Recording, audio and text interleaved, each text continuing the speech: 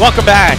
What up, what up, what up? It's AWadd here on the new Sports Radio 910 The Fan, now at 105.1 FM, broadcasting live from Capital Ale House here in Innsbruck. Come on by, grab a beer, and check out the show. We are live and local until 3 p.m. Mark Schofield will join us next to go around the NFL. We've got the Richmond Commander taking your phone calls every day at 1 p.m.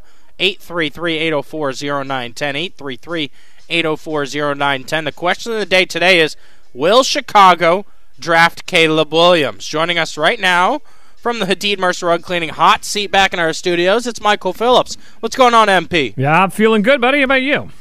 I'm doing pretty good. Will Chicago draft Caleb Williams? Well, I don't know if Chicago will draft Caleb Williams, but I am a firm believer, and I'll go to the map for this, Adam, somebody will draft Caleb Williams #1 overall. I don't buy any of this. He's going to slide, or Chicago will take Marvin Harrison Jr. He's the best quarterback. If you're not going to take the best quarterback, get out of the way, let somebody else do it. They'll trade down, get a big haul. I think Caleb Williams is the consensus best quarterback in the draft, and I think we're past the era. Remember when a left tackle went #1 overall, and we had a couple of years where defensive guys did. I think we're past that. I think we're in the era now where quarterbacks go #1 overall. Yeah, no, I think you're right there. So anytime Michael joins us, it's time for a little crosstalk. If I could just have your attention. It's Crosstalk with Adam Epstein and Michael Phillips on The Fan. It's like that 190s movie that everybody loved. What's the name of that movie? It's not Crosstalk, but it sounds like Crosstalk. It's Crosstalk on The Fan. Oh, Face Off with Travolta and Nick Cage. But this is Crosstalk. All right, Michael, I'm going to come after you here with a little bit of a different take today. I want to get your take on it. But first, so if Caleb Williams is the consensus #1, why would you not trade up to #1 to go get him? The reason I ask is because if Caleb is the #1, if he's the next closest thing to Patrick Mahomes, don't you have to do everything to get that guy on your team? Yeah, only reason I can come up with is price, right? I mean, if the Bears also decide they love Caleb Williams, I mean, what's that price going to be? Is it 3 first-rounders? Is it going to be something insane where, you're essentially mortgaging any ability to field a decent team around Caleb Williams? The only thing, if you love Caleb Williams, you being Adam Peters, as you come out of this process, I wouldn't let anything stand in my way other than a price that you decide this price is so high, we're just not going to be able to field a competitive team to make it happen. Yeah, but that's the difficult part, right? Because if you're Adam Peters and you want Caleb Williams, yeah, you set the price, but at the same time, you know that he's your key to unlocking this franchise and being competitive again. It's hard to set a price tag on someone like that who's going to set you up for success over the next 5 or 10 years. Right. I mean, look at Patrick Mahomes, for example. What would you trade for Patrick Mahomes right now? And the answer is anything that's not bolted down, right? I mean, Patrick Mahomes didn't have any receivers this year and won the Super Bowl. Patrick Mahomes was trailing at halftime of the Super Bowl, just decided to go win the thing. If you have a guy like that you feel that good about, you do whatever it takes to get him. I would also remind you, the Chiefs did not take Patrick Mahomes #1 overall. Several football players were taken before Patrick Mahomes. That's the tricky part of the game, right? Everybody can feel really good about Caleb Williams and feel like he's the next star, but there's no sure things. I mean, C.J. Stroud didn't go #1 this year. Lamar Jackson didn't go #1. You look at the history, you can fall in love with Caleb Williams, but you got to know he's the guy before you set your franchise back in pursuit of him. So right about that. So I'm not going to change my take at all. I still believe Caleb's the top guy, and yes, I would find a way to move up to #1 and get him because, like I'm saying, I think it just changes the direction of your franchise. But what I'm going to come at you today with, Michael, is that the more I've done research, the more I've watched film, the more I've listened to other people who are more intelligent than me in terms of football and the NFL, and they've watched film, I'm now convinced that Drake May is going to be a damn good prospect, and I'm very okay with Drake May at #2. I still believe Caleb's the #1 quarterback in this prospect. If we're going on Madden ratings, I think he comes in, he's like an 88. But I think Drake May isn't too far behind. I still believe there's a gap between those two and Jaden Daniels, but I don't think the gap is as big between Caleb Williams and Drake May as some people think it is. Right, so now we're talking cost. Like, right, if you were to say you have your choice of the 3 quarterbacks, you and I are both running the card up to the commissioner and it says Caleb Williams. I think we fully agree on that. But how much better is he than the guy you like second, right? That's the game we're playing. Do you like him 2 first-round picks better than Drake May? Do you like him, whatever Jonathan Allen and, whatever else you have to give the Bears? Do you like him that much more than Jaden Daniels if you're a Jaden Daniels guy? The comp you keep hearing on Drake May is Justin Herbert. That's a pretty good comp to have coming out of school. I've seen nothing to dissuade me from any of the 3 so far, to be honest. I do like all 3.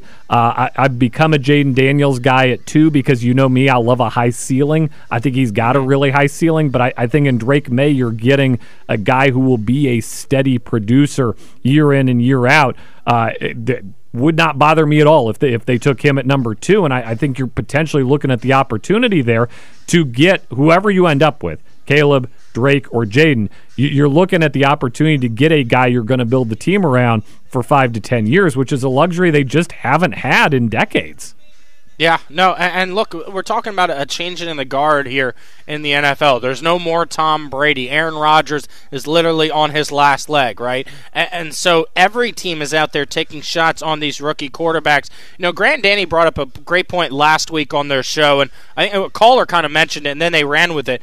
I would be much more interested in trading up to Caleb Williams at number 1 if I could trade assets that are currently on the team. Like they mentioned Jonathan Allen or Deron Payne or Cam Curl. That would get me fired up for Caleb Williams because you're starting a rebuild. The other thing I love about Drake May that I have started to realize from film and stuff is that he is so big that I think he's going to come in right away and do like Josh Allen things he did his rookie year where he's trying to running over people, jumping over people, might even get himself hurt, but he's just going to come into the NBA, the NBA, I'm watching highlights, the NFL, and he's going to be, taking risks like that. I also love that Drake May was a guy that committed to Alabama out of high school and then went to UNC. I had a caller mention that to me on my show Saturday. If he actually went to Alabama, he would probably have been the number 1 pick here in the draft. It's the UNC part of it that's holding a lot of people back.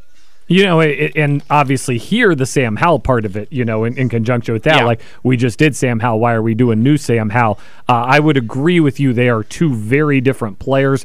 I love the sturdiness of Drake May. There's probably a more elegant way to say that than the guy's sturdy, but he is. He's hard to knock off his spot. He's got a good base he throws from. Because of that, you see, and I know you've been watching these. We'll all watch these as we get closer. He gets lazy at times. I don't know if that's fixable or not. But you saw in college, just because he knows where he is, he knows his spots, and he knows he's not going to get pushed off. You would see him get lazy from time to time. I don't think that's a long-term concern for me. I noticed you said a bunch of players. You didn't say Terry McLaurin. What if Terry McLaurin was part of the deal? Well, that's tough. I don't think you can move on from an offensive player to then bring in, a quarterback that's trying to help your offense. That's my gut reaction too. I also don't think Terry's contract is like such a great value that anybody's clamoring for it. No disrespect to Terry, but part of the reason people want to trade for Jonathan Allen is underpaid relative to the market. So you're trading and you're getting a guy who represents value. Terry is paid at market level relative to his production. So that makes him a little less of an appealing target in a trade. But I think a lot of fans, right? Yeah, trade Allen, trade Payne, don't touch Terry. Like Terry's the guy who's got to stay. Where are you with this, Michael? Let's say Adam Peters decides to sit at number 2 and draft Drake May. Are you questioning his decision? Do you think, hey, they got the guy they wanted? I mean, what would be your thoughts if they just sit pretty and take Drake May? Well, I think they'll try to get Caleb Williams. I think that it's going to be very hard to do. You're not competing against just the Bears for Caleb Williams, you're competing against 30 other teams. Maybe not Kansas City. Everybody else is going to make that phone call, though, right? Everybody's going to make that phone call. What's it take to get to number one? If the Bears decide they don't want Caleb Williams, it's not just what do the Commanders give us? It's what are all the other teams in the NFL going to give us? So I think that's part of the trickiness here is you're not just bidding against the Bears and their interest in Caleb Williams. Everybody's going to line up to make that phone call. If they pick on draft night Jayden Daniels or Drake May, I'll do a fist pump on draft night. They got the guy they wanted who was available at the time. They got a franchise quarterback. It's crucial to have a franchise quarterback. Won't be a bad night for me at all. That's Michael Phillips. Check him out, MP on the mic, Monday through Friday from 10 to 12 noon. I'm Adam Epstein. You're listening to AWadd Radio on the Fan. Welcome back. I'm Adam Epstein. You're listening to AWadd Radio here on the new Sports Radio 910 The Fan, now at 105.1 FM. Phone lines are open, 833-804-0910. 833-804-0910. You could always tweet us throughout the show at 910 The Fan or at AWadd Radio. Joining us right now on the Hadid Mercer Rug Cleaning Hotline to go around the NFL, it's our guy Mark Schofield. What's going on, Mark? What's going on, Adam? How you doing today, my friend? Happy first transition and franchise tag day to you. I know you're celebrating it because it's a big day. It is a big day, and we started the show by talking about the differences between Caleb Williams and Drake May. How would you compare and contrast the two quarterbacks? Well, they are a little bit different. When you think of Caleb Williams, when you watch Caleb Williams, certainly the thing that jumps out to you first is his ability to make plays outside the pocket, his ability to make plays outside of structure, his ability to sort of create with athleticism, with different arm angles. And I think that's part of the reason you're seeing some comparisons to Patrick Mahomes, others to Kyler Murray. Then when you watch Drake May, there's certainly an athletic element to his game. He does have some creativity as well. There's going to be a play that if and when he gets drafted, top 1, 2, 3 picks, it's a touchdown pass he threw this year where he sort of rolling to his left in the red zone and ended up throwing it left-handed for a touchdown. So I think he's got to have that creativity tag applied to him as well. But you also see some ability to make some more plays from the pocket within the structure of the play. They're two very good quarterbacks. And I know we're sort of getting into draft season now, and certainly here in Washington, the expectations are they're going to draft a quarterback with that pick at 2, or, maybe they try to trade up. Maybe they try to slide back a bit. But I think they're both very good quarterbacks. It becomes a matter of what you want from your offense, what you want in today's NFL. If you want to see more creativity, if you want to see more RPOs, if you want to see that kind of game, you might have a preference for Caleb. If you want to see more drop back and throws from the pocket, you might have a preference for Drake May. But from where I sit and from having studied both of them at length already, they're two very good prospects. Mark, we heard historic haul for the Bears to get that number 1 overall pick. I mean, what do you think the price tag is on a guy like Caleb Williams if you're Washington trying to get up to number 1? I mean, you look at some recent deals that have been made. You look at, for example, when the Bears came up for Trubisky. You look a little bit more recently when, it was the San Francisco 49ers that came up to eventually draft Trey Lance. You're talking multiple future first-round picks. I mean, in a draft like this where you have a number of quarterback-needy teams, when you look at this draft order, certainly the first 3, Chicago, Washington, New England, they've all got needs at quarterback, but they aren't the only 3 teams in this first round that can be drafted a quarterback when we get down to it. Now, certainly free agency and some trade market could shake that up, but the Giants at 6, you look at Atlanta at 8, you look at Minnesota at 11, Denver at 12, Vegas at 13, even go back a little bit, deeper in the draft, Pittsburgh at 20. There's a lot of teams that are going to be interested in quarterbacks over these next couple of weeks and months. And so because of that, there's going to be a bidding war for that pick should Chicago try to trade it. So you are talking multiple first-round picks, probably talking a couple of extra picks in this draft as well. That's going to be a steep price to play. If you make that move, you have to really be sure, especially if you're Washington coming up from 2 to 1, that the gap between QB1 and QB2 on your board is substantial enough to warrant paying that. Some teams may view it as, look, it is. It's worth it. We have QB1 graded so much higher than QB2. But if it's close, it's probably not worth that price. Mark Schofield with us here on the Hadid Mercer Rug Cleaning Hotline. I think the list of teams that are out there for a quarterback in the NFL draft, I think that list is going to get a little smaller as we get to free agency. March 13th, the league free agency signing period begins. And so, Kirk Cousins, Baker Mayfield, where do you think those two land? Cousins is interesting because there's a lot of discussion that maybe, Minnesota just moves on at this point because of the situation that they're in financially and because of the costs associated with Cousins. A team that to keep in mind throughout this entire process is New England, because they're sitting at 3 and they're in a very different position than, say, Chicago and Washington, because they're looking at QB3 and QB3 third overall. Maybe that's not what you want to do and pass on the best non-QB prospect in this draft. And so, New England's a team that I've wondered about with Kirk Cousins. They decide, look, we tried the rookie route with Mac Jones. It didn't work. Let's go in a wildly different direction. We'll go with Kirk Cousins, a veteran, and then we can draft our favorite player overall at 3. And suddenly you start thinking maybe a Kirk Cousins, Marvin Harrison, or they go Joe Alt or the Penn State tackle, and you're suddenly really improving that offense. And so New England's a team to sort of watch. Tampa Bay's in a very curious situation because they've got 3 players, Baker, Antoine Winfield Jr., and Mike Evans, that they have to make decisions on. I think they find a way to get Baker back. I would be, inclined to believe that they're going to probably tag Winfield, the safety, try to get Baker back, and try to get Mike Evans back. But I do think that more likely than not, Baker finds a way back to Tampa Bay because it worked with them last year. It seemed like an environment where he had success. They got that team to a playoff berth and a divisional round game. So I think Tampa Bay and Baker try to find a way to get those two reunited next season. So there are a ton of teams at the top of the draft board that need a quarterback. I mean, you could point to Chicago, even though they have Justin Fields. I think they trade him, probably move on from him. I kind of expect the Bears to take a quarterback with that draft pick, or they trade back and get another guy that they like. Same with Washington. New England's up there. There are a lot of teams that need a quarterback.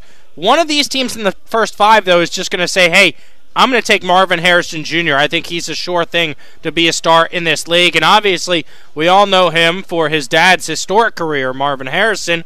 But how do you view Marvin Harrison Jr.? Is he a sure thing to be, like a Hall of Fame level caliber wide receiver? I mean, I think the talent and the potential is there. The refinement in his game is there for him to go on and have a very productive and, potentially a Hall of Fame type career. And I think, when you sort of look at the teams 3, 4, and 5, I think he comes off the board in one of those picks. Now, New England, like we just sort of talked about, maybe they go the rookie QB market, maybe they don't. New England has had a very, let's just say, spotty track record when it comes to evaluating wide receivers. They've done a good job, say, with the slot receiver position, guys like Edelman and Welker and Amendola. And yes, they traded for Randy Moss, but when it comes to drafting outside receivers, they've been a bit spotty there. So maybe they go in a different direction. But I think if you look at Arizona at 4, pairing Marvin Harrison Jr. with Kyler Murray, or the Chargers at 5, putting him with Justin Herbert. And, certainly Jim Harbaugh has seen what Marvin Harrison Jr. can do. You watch some of the games between Michigan and Ohio State and how they try to defend him. He knows how good Marvin Harrison Jr. is and can be. So if we get to the first night of the draft and he's still on the board at 6, I would be stunned, because from 3, 4, and 5, you have 3 teams that could all look to Marvin Harrison Jr. as a big part of their passing game next year. Mark, lastly, before we let you go, where does Russell Wilson play quarterback next year? That's a fascinating question. I saw the suggestion that he should go to the Jets to back up Aaron Rodgers. I don't see that happening. I mean, I honestly think him in Atlanta could work, because you look at the talent they have around the quarterback position in Atlanta. Bijan Robinson, Drake London, Kyle Pitts. They've got offensive firepower in that huddle. They just need a quarterback to sort of check the boxes, go down the script, and create a little bit when you need to. I think both Justin Fields and Russell Wilson could work in Atlanta. And I think that one of those 2 quarterbacks is likely going to end up an Atlanta Falcon next year. My preference, if I'm Atlanta, is Fields, but if you can't get if there's sort of a trade bidding discussion for Justin Fields, then Russell Wilson in Atlanta could work too. I think Russell's going to end up being someone's second option. Like if Minnesota moves on from Kirk, right, or if Atlanta, ends up as a possibility, or another team that kind of moves their quarterback late, like Chicago. That's where I kind of end up. I kind of think he'll end up. Mark Schofield joins us here. Follow him on social media for NFL, F1, and more at SB Nation. Read his work, sbnation.com. Mark, what do you want to promote today? Well, we've got, like I said, we've got the exclusive and non-exclusive franchise tag starting this week. We got a piece up on that over at sbnation.com. We're going to be getting to the Justin Fields debate, the quarterback carousel market as well. We've got pieces coming your way on that stuff tomorrow. So we'll have all of the NFL offseason covered at sbnation.com. That's Mark Schofield. I'm Adam Epstein. You're listening to AWadd Radio on the Fan. Welcome back. I'm Adam Epstein. You're listening to AWadd Radio here on the new Sports Radio 910 The Fan, now at 105.1 FM. Broadcasting live from Capital Ale House here in Innsbruck. Come on by, grab a beer, and check out the show. They've got great burgers, great wings, really awesome beer selection. We're live and local here from 12 to 3 p.m. Take an extended lunch break here on a Tuesday following a 3-day weekend. You deserve it. Joining us right now on the Hadid Mercer Rug Cleaning Hotline, it's our buddy Scott Abraham. What's going on, Scott? AWadd, I feel like I need to cut a promo from The Rock. Finally, Scott Abraham has come back to AWadd. Absolutely. I know you're a card-carrying member of the AWadd Army. So let's begin with this. What is the latest with Ted Leonsis' decision, to move the Wizards and Capitals to Virginia? Well, there's a lot of political red tape right now, and I don't see this getting resolved anytime soon. I think at the end there's going to be some backdoor deals, sweetheart deals. It's going to get done, I believe, one way or the other. I just don't see how Ted can go back to D.C. now, where he's burned so many bridges. And, Ted is a very smart man, AWadd, and he would not put himself out there if he didn't have Plan A, Plan B, and Plan C, and maybe Plan D even lined up. So right now there's a lot of stuff in the background that's going on in terms of the political stuff, and that's going to sort itself out. And this is all just part of the process of trying to get a something like this magnitude done. Yeah, it's a frustrating situation. I hate it. I don't know how you could take the city's team, the Wizards, out of D.C. into Virginia. The Virginia Wizards, who wants to go see Jordan Poole miss 100 threes every game. I could understand the Capitals going to Northern Virginia, and that's kind of why they keep throwing out there the percentage that so Capitals fans come to games from Northern Virginia. But it's just not the same with the Wizards, and that's what frustrates me the most about this, Scott. Listen, I certainly understand both sides of the coin. Like, D.C. at its core is a basketball city. Oh, my goodness. They love their hoops. And, during the glory days of the John Walls and the Brad Beal, when they were so close to making the Eastern Conference Final, that place was rocking. And I understand the frustration of taking that core out of its city and the small businesses that are going to be hurt in the restaurants that are going to be hurt. But I also understand Ted as the businessman trying to get the best deal for himself, a brand new shiny toy of an arena, a lot of land, going to have, help getting funding from Virginia. So I certainly understand both sides of the coin, and it's a tough situation for everybody. And I'm just going to leave it at that because, I don't want to show any bias toward Ted or bias toward residents in D.C. It's just a tough situation overall. Yeah, I do believe that billionaires should pay for their own stadiums, and I'll leave it at that. The Washington Commanders have the number 2 overall pick in the upcoming NFL draft. Here's what I've been saying on the show, Scott. I believe Caleb, who local kid, I believe he's the best prospect in this draft by far, and so I think you have to do everything to go out and get him. But as of recently, I'm okay with sitting at number 2 if Drake May is the guy. I was all in on Caleb for a long time, but now I'm starting to feel like the gap between Caleb and Drake May might not be as big as I first imagined.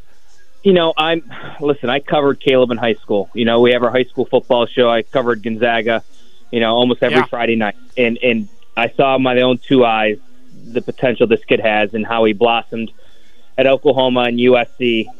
I want him too, AWadd, but I just think it's going to cost too much. I think they're going to ask for a king's ransom, and it's just not going to be worth it in the long run. And then the fallback plan is there's 3 really good quarterbacks in this draft. Who knows? There might be others that that come to fruition, but the 3 big names right now, you mentioned Drake May, Jaden Daniels, the Heisman Trophy winner from LSU, and of course Caleb Williams.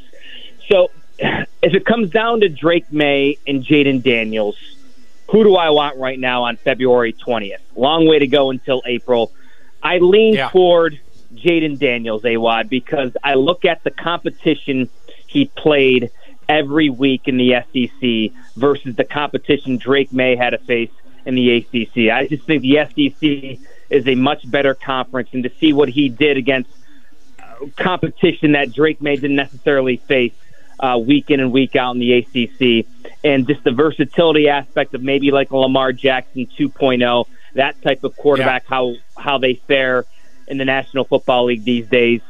I lean toward Jaden Daniels. I worry about the passing aspect. Lamar Jackson had his issues throwing the football. He still does. Drake May has that big arm. Can he maneuver? Can he has that athleticism to move out of the pocket like a Jaden Daniels? I'm not sold on Jaden as a thrower, but I am sold on Jaden being able to extend plays, use his legs to make plays. So right now, that's where I'm going with the Jaden Daniels. We've been taking tweets and calls throughout the show, Scott. I'd love to hear you respond to Justin in Richmond, who wants Washington to draft somebody outside of a quarterback because the percentage chances of them hitting a non-quarterback are much higher. How would you respond to that if Washington didn't take a quarterback at number 2? There's only so many times a franchise gets to draft number 1 or number 2. You don't want to be drafting in those positions. You know why? Because that means you're winning. That means you're making the playoffs. So you got to make sure whoever you're drafting at 1, whoever you're drafting at 2, you absolutely hit. Washington has not had a good track record. Go back to 2012, 2013, they drafted Robert Griffin III. Didn't work out. 2020, they drafted Chase Young at number 2. It didn't work out. They got a hit here, AWadd. So what is the most important position in the National Football League, in any sport? Probably quarterback. And they have not hit on quarterback in over a couple of decades. And it's been a revolving door, and you got to keep swinging until you finally connect. That's my theory. You have 3 good quarterbacks. You got to take a chance. You got to do your research. I'm quarterback all day. Offensive line, wide receiver, they're going to be there. You're going to be able to address that later in the draft or in free agency. You got to take a swing at trying to get a quarterback and finally hitting. Yeah. I mean, I'm with you. Like, let's say they take Marvin Harrison Jr., and he is a Pro Bowler year 1. He's the greatest wide receiver that we've ever seen as a rookie, like Justin Jefferson. But then next year, you're like, well, we still need a quarterback, but now we don't have the number 2 overall pick. We have the number 10 overall pick. That's kind of where I'm at with why you have to take a order. You need somebody to throw Marvin Harrison the ball, number 1. So that's you got to figure out who's going to get him the football. Is that going to be Sam Howell? I don't know. Is that going to be a Jacoby Brissett as a bridge quarterback? I don't know. But what I do know is you have 3 potential franchise-altering players that are sitting there that did their thing in college. Now I have the confidence that Adam Peters and his front office staff and the scouts will do their research, and they're going to figure out who the best quarterback is for Washington.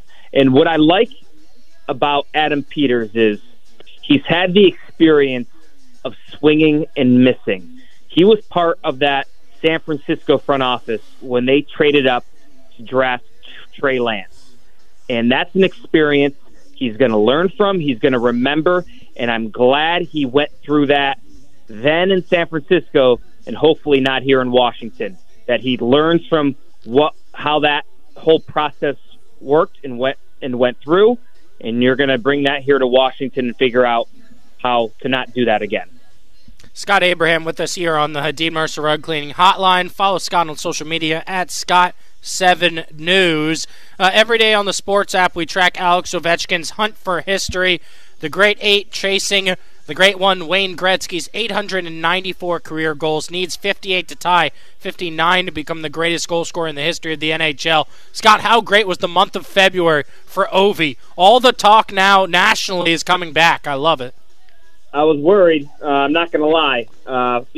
Father Time catches up to everybody, right? So he did not get off to a really good start. I don't know if he was out of shape or just getting old or the legs tired, but it's good to see Ovechkin starting to find the back of the net, starting to look like Ovi in his office, per se, right? On that power play or feeding him in his spot on the ice. And again, this is the one thing that's really holding this franchise together right now is the chase to break Wayne Gretzky's record, because that's the only reason why they're not really blowing the whole thing up, because they want to put kind of some semblance of a team around Ovechkin to break this record. And once he does break this record, because I still do think he's going to eventually get there, they got to go through a rebuild and kind of figure out, the next Alex Ovechkin 2.0 or the next Nicholas Backstrom 2.0, because they're getting older, and it shows. They're getting outskated at times. The quick teams. It'll be interesting to see how they do against New Jersey tonight, because New Jersey is a very fast team on the ice, and traditionally they have not fared well against teams that can really move up and down the ice. Scott, always appreciate it, man. Thanks so much. All right, AY, let's do it again, buddy. See ya. Yep. You're listening to AWadd Radio here on the new Sports Radio 910 The Fan, now at 105.1 FM, broadcasting live from Capital Ale House here in Innsbruck. Come on by, grab a beer, and check out the show. Welcome back. I'm Adam Epstein. You're listening to AWadd Radio here on the new Sports Radio 910 The Fan, now at 105.1 FM, broadcasting live from Capital Ale House here in Innsbruck. And I should let everybody know, Burger Night is back and better than ever. Monday nights from 3 p.m. till midnight, you can get a cheeseburger for just $2.95 or add bacon and beer cheese for $3.95 at all three of the Richmond area locations, Capital Ale House, downtown Innsbruck, or in Midlothian. I'm here in Innsbruck, but Saturday, Stub, I went out to Cap Ale downtown and took care of business, beat my friends' butts in pool. It's always fun to go down there, the game room at Capital Ale downtown, get some good beer and play some pool. And, so that was always fun, stopping by Cap Ale. They have great food, as always. Phone lines are open, 833-804-0910. Let's go out to the phone lines. We've got Robert in Richmond. Robert, you're on the fan. What's up, Robert? How you doing? I'm good, man. What'd you call in about today? Me? Yeah. Well, I wanted to talk about that pizza that Stub was talking about. I think they call it the Sicily pizza, because it's a. I haven't tried it yet, but I think it's going to be good. I also wanted to talk about the picks for draft. I think my feeling, as long as I've been talking, listening to y'all, that I think it's better to go ahead and stay with the number 2, because you might get more picks for it, and everything else. Yeah. No, I appreciate you chiming in. Here's what I'll say, number 1. I think there's a chance that Washington ends up trading back out of the number 2 pick to like the number 10, and we're going to be looking at a draft class where we end up with, 8 picks in the first 102. Right now we have 6 picks in the first 102. I think they want more and more picks. And look, we've talked about this. Adam Peters does have a history, Stub, of trading back or trading forward in the draft.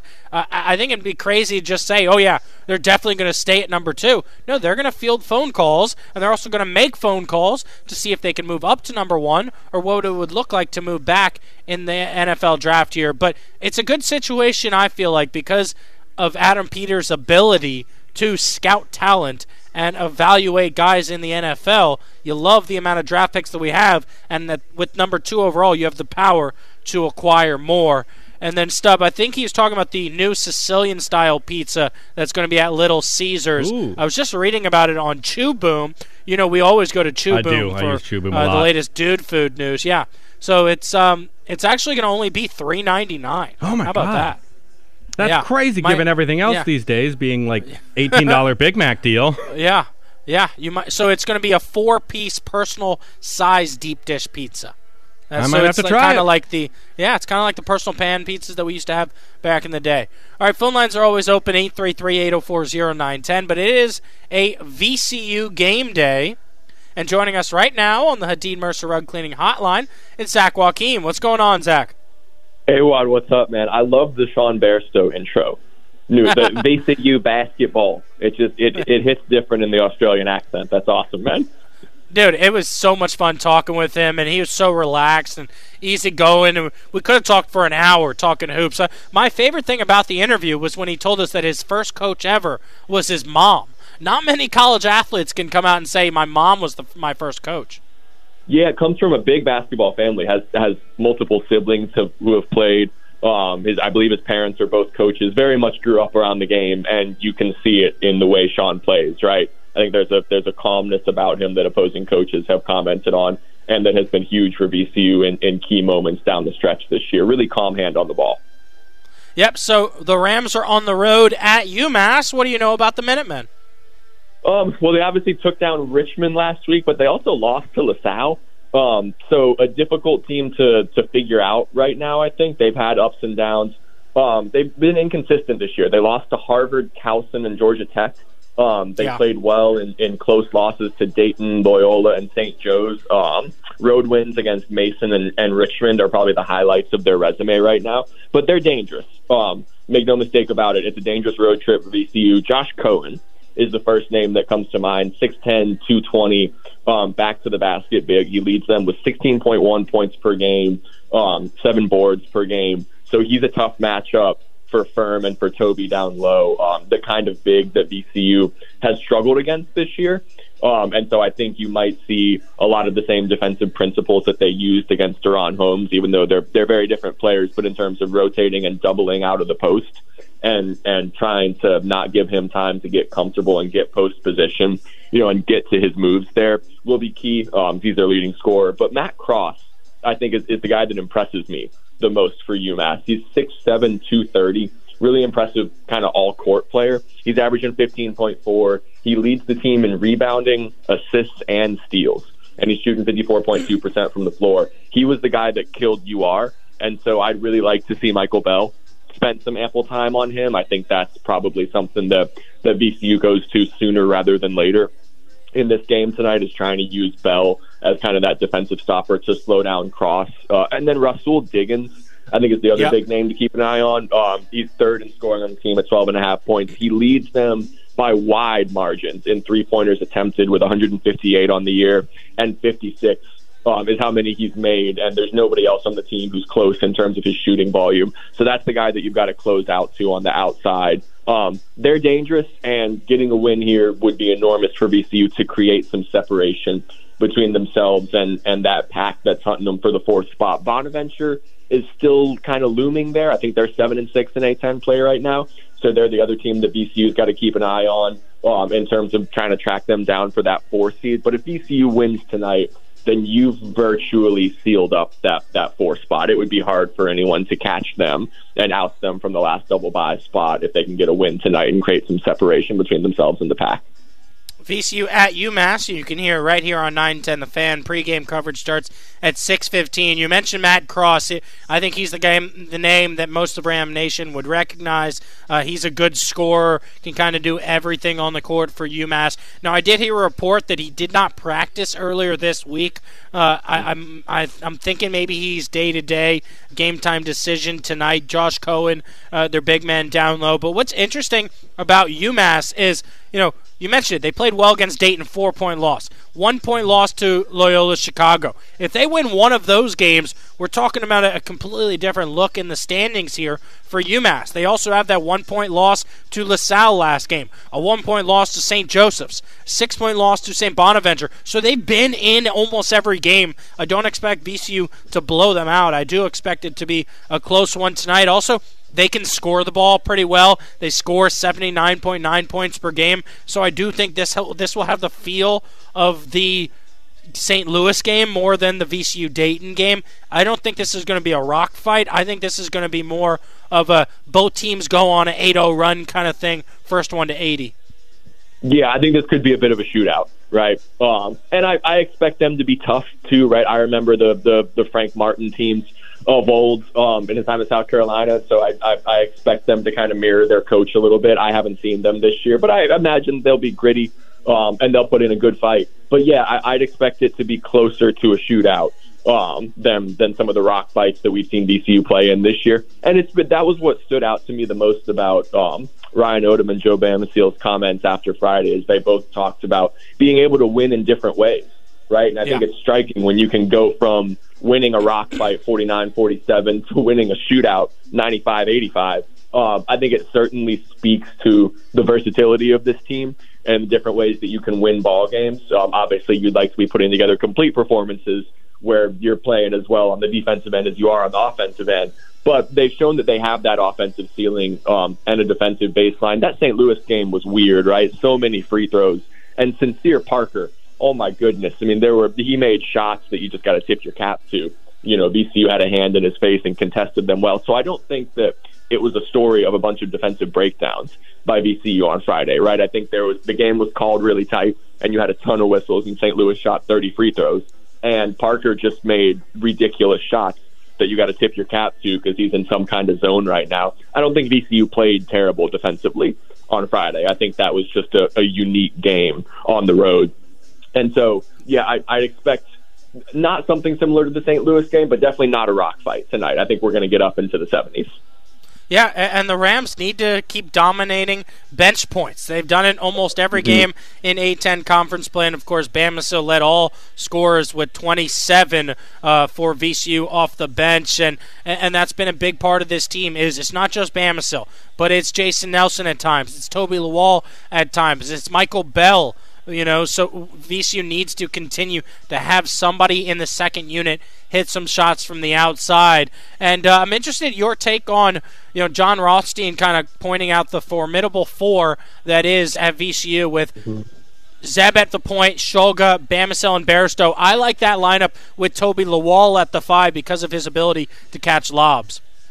I like that lineup a lot, too, and I think Ryan has increasingly gone to it in late game situations here, right? That's kind of his closing lineup, and there's been so many discussions. You guys had some great talks on the Black and Gold fan podcast about what the best lineups are and what lineups you want to see, and looking at the analytics and about who plays well together. And I think Ryan has been learning that over the course of the year, right? Because you had so many moving pieces and Joe and Sean missing so much time, is it took him some time to figure out what his best groupings were, right, in what situations and who played well together. But I think that 4-guard lineup, if you want to call Bairstow a guard, I know there's been much discussion about that this year, and I think he's still listed as a forward on the roster, and Toby said to Matt Shelton when he asked about that earlier in the year, he's a big guard, but he very much operates as a guard largely, and I think you've got cool hands on the ball in late game scenarios when VCU needs to protect the ball and not give the other team opportunities, right? When you've got those 4 guys out there,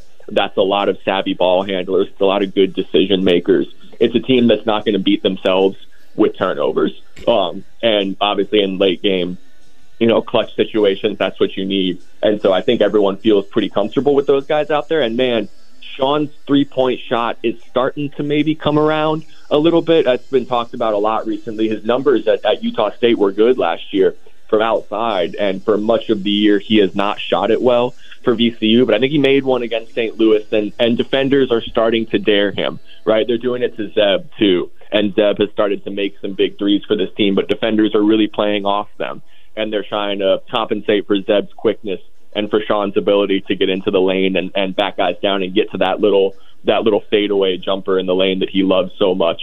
Guards are playing off them and giving them space on the perimeter and trying to dare them to shoot it, and Zeb and Sean are starting to make them. Max obviously is starting to get, I think, NBA draft buzz on the periphery, which has been super exciting to see. There's some scouts that are starting to notice how well he's playing for VCU and how well he's shooting it from outside specifically. He obviously lit it up in the St. Louis game. And then Jason, man, everyone's talked about all year wanting more catch and shoot opportunities for him. and he's been so great adjusting to fluctuating minutes in and out of the starting lineup. Ryan has talked a lot about his maturity this year, and how much he's grown, and how he's kind of led the collective effort to embracing your role, regardless of what that is, for how to help the team win. Him and Michael Bell, I think, have been the chief examples of that. So it's 4 guys who've earned those clutch minutes, in late in games. Those are the guys that Ryan trusts right now and that he wants out there, and I think that's very much true of the VCU fan base as well. It looks like VCU is operating with the most cohesion when you've got those 4 guys out there together. And we are less than a month away from the A10 tournament in Brooklyn, New York. I know, Zach, you'll be covering it for the Richmond Times-Dispatch, and I'm happy to make this announcement there. AWadd on the road will be back in Brooklyn, and we just locked down 3 live shows once again at Black Forest, Brooklyn. It's right off of Fulton Street. It's just a 3 to 5 minute walk away from the arena. So Wednesday, Thursday, and Friday, 12 to 3 p.m. live show from Black Forest, Brooklyn. It's going to be a ton of fun. Zach, I expect you to stop by. I'm so excited. I'd love to be there, man. That's good. Awesome. Sounds great. Thanks so much for the time, man. We appreciate it. You're listening to AWadd Radio on The Fan.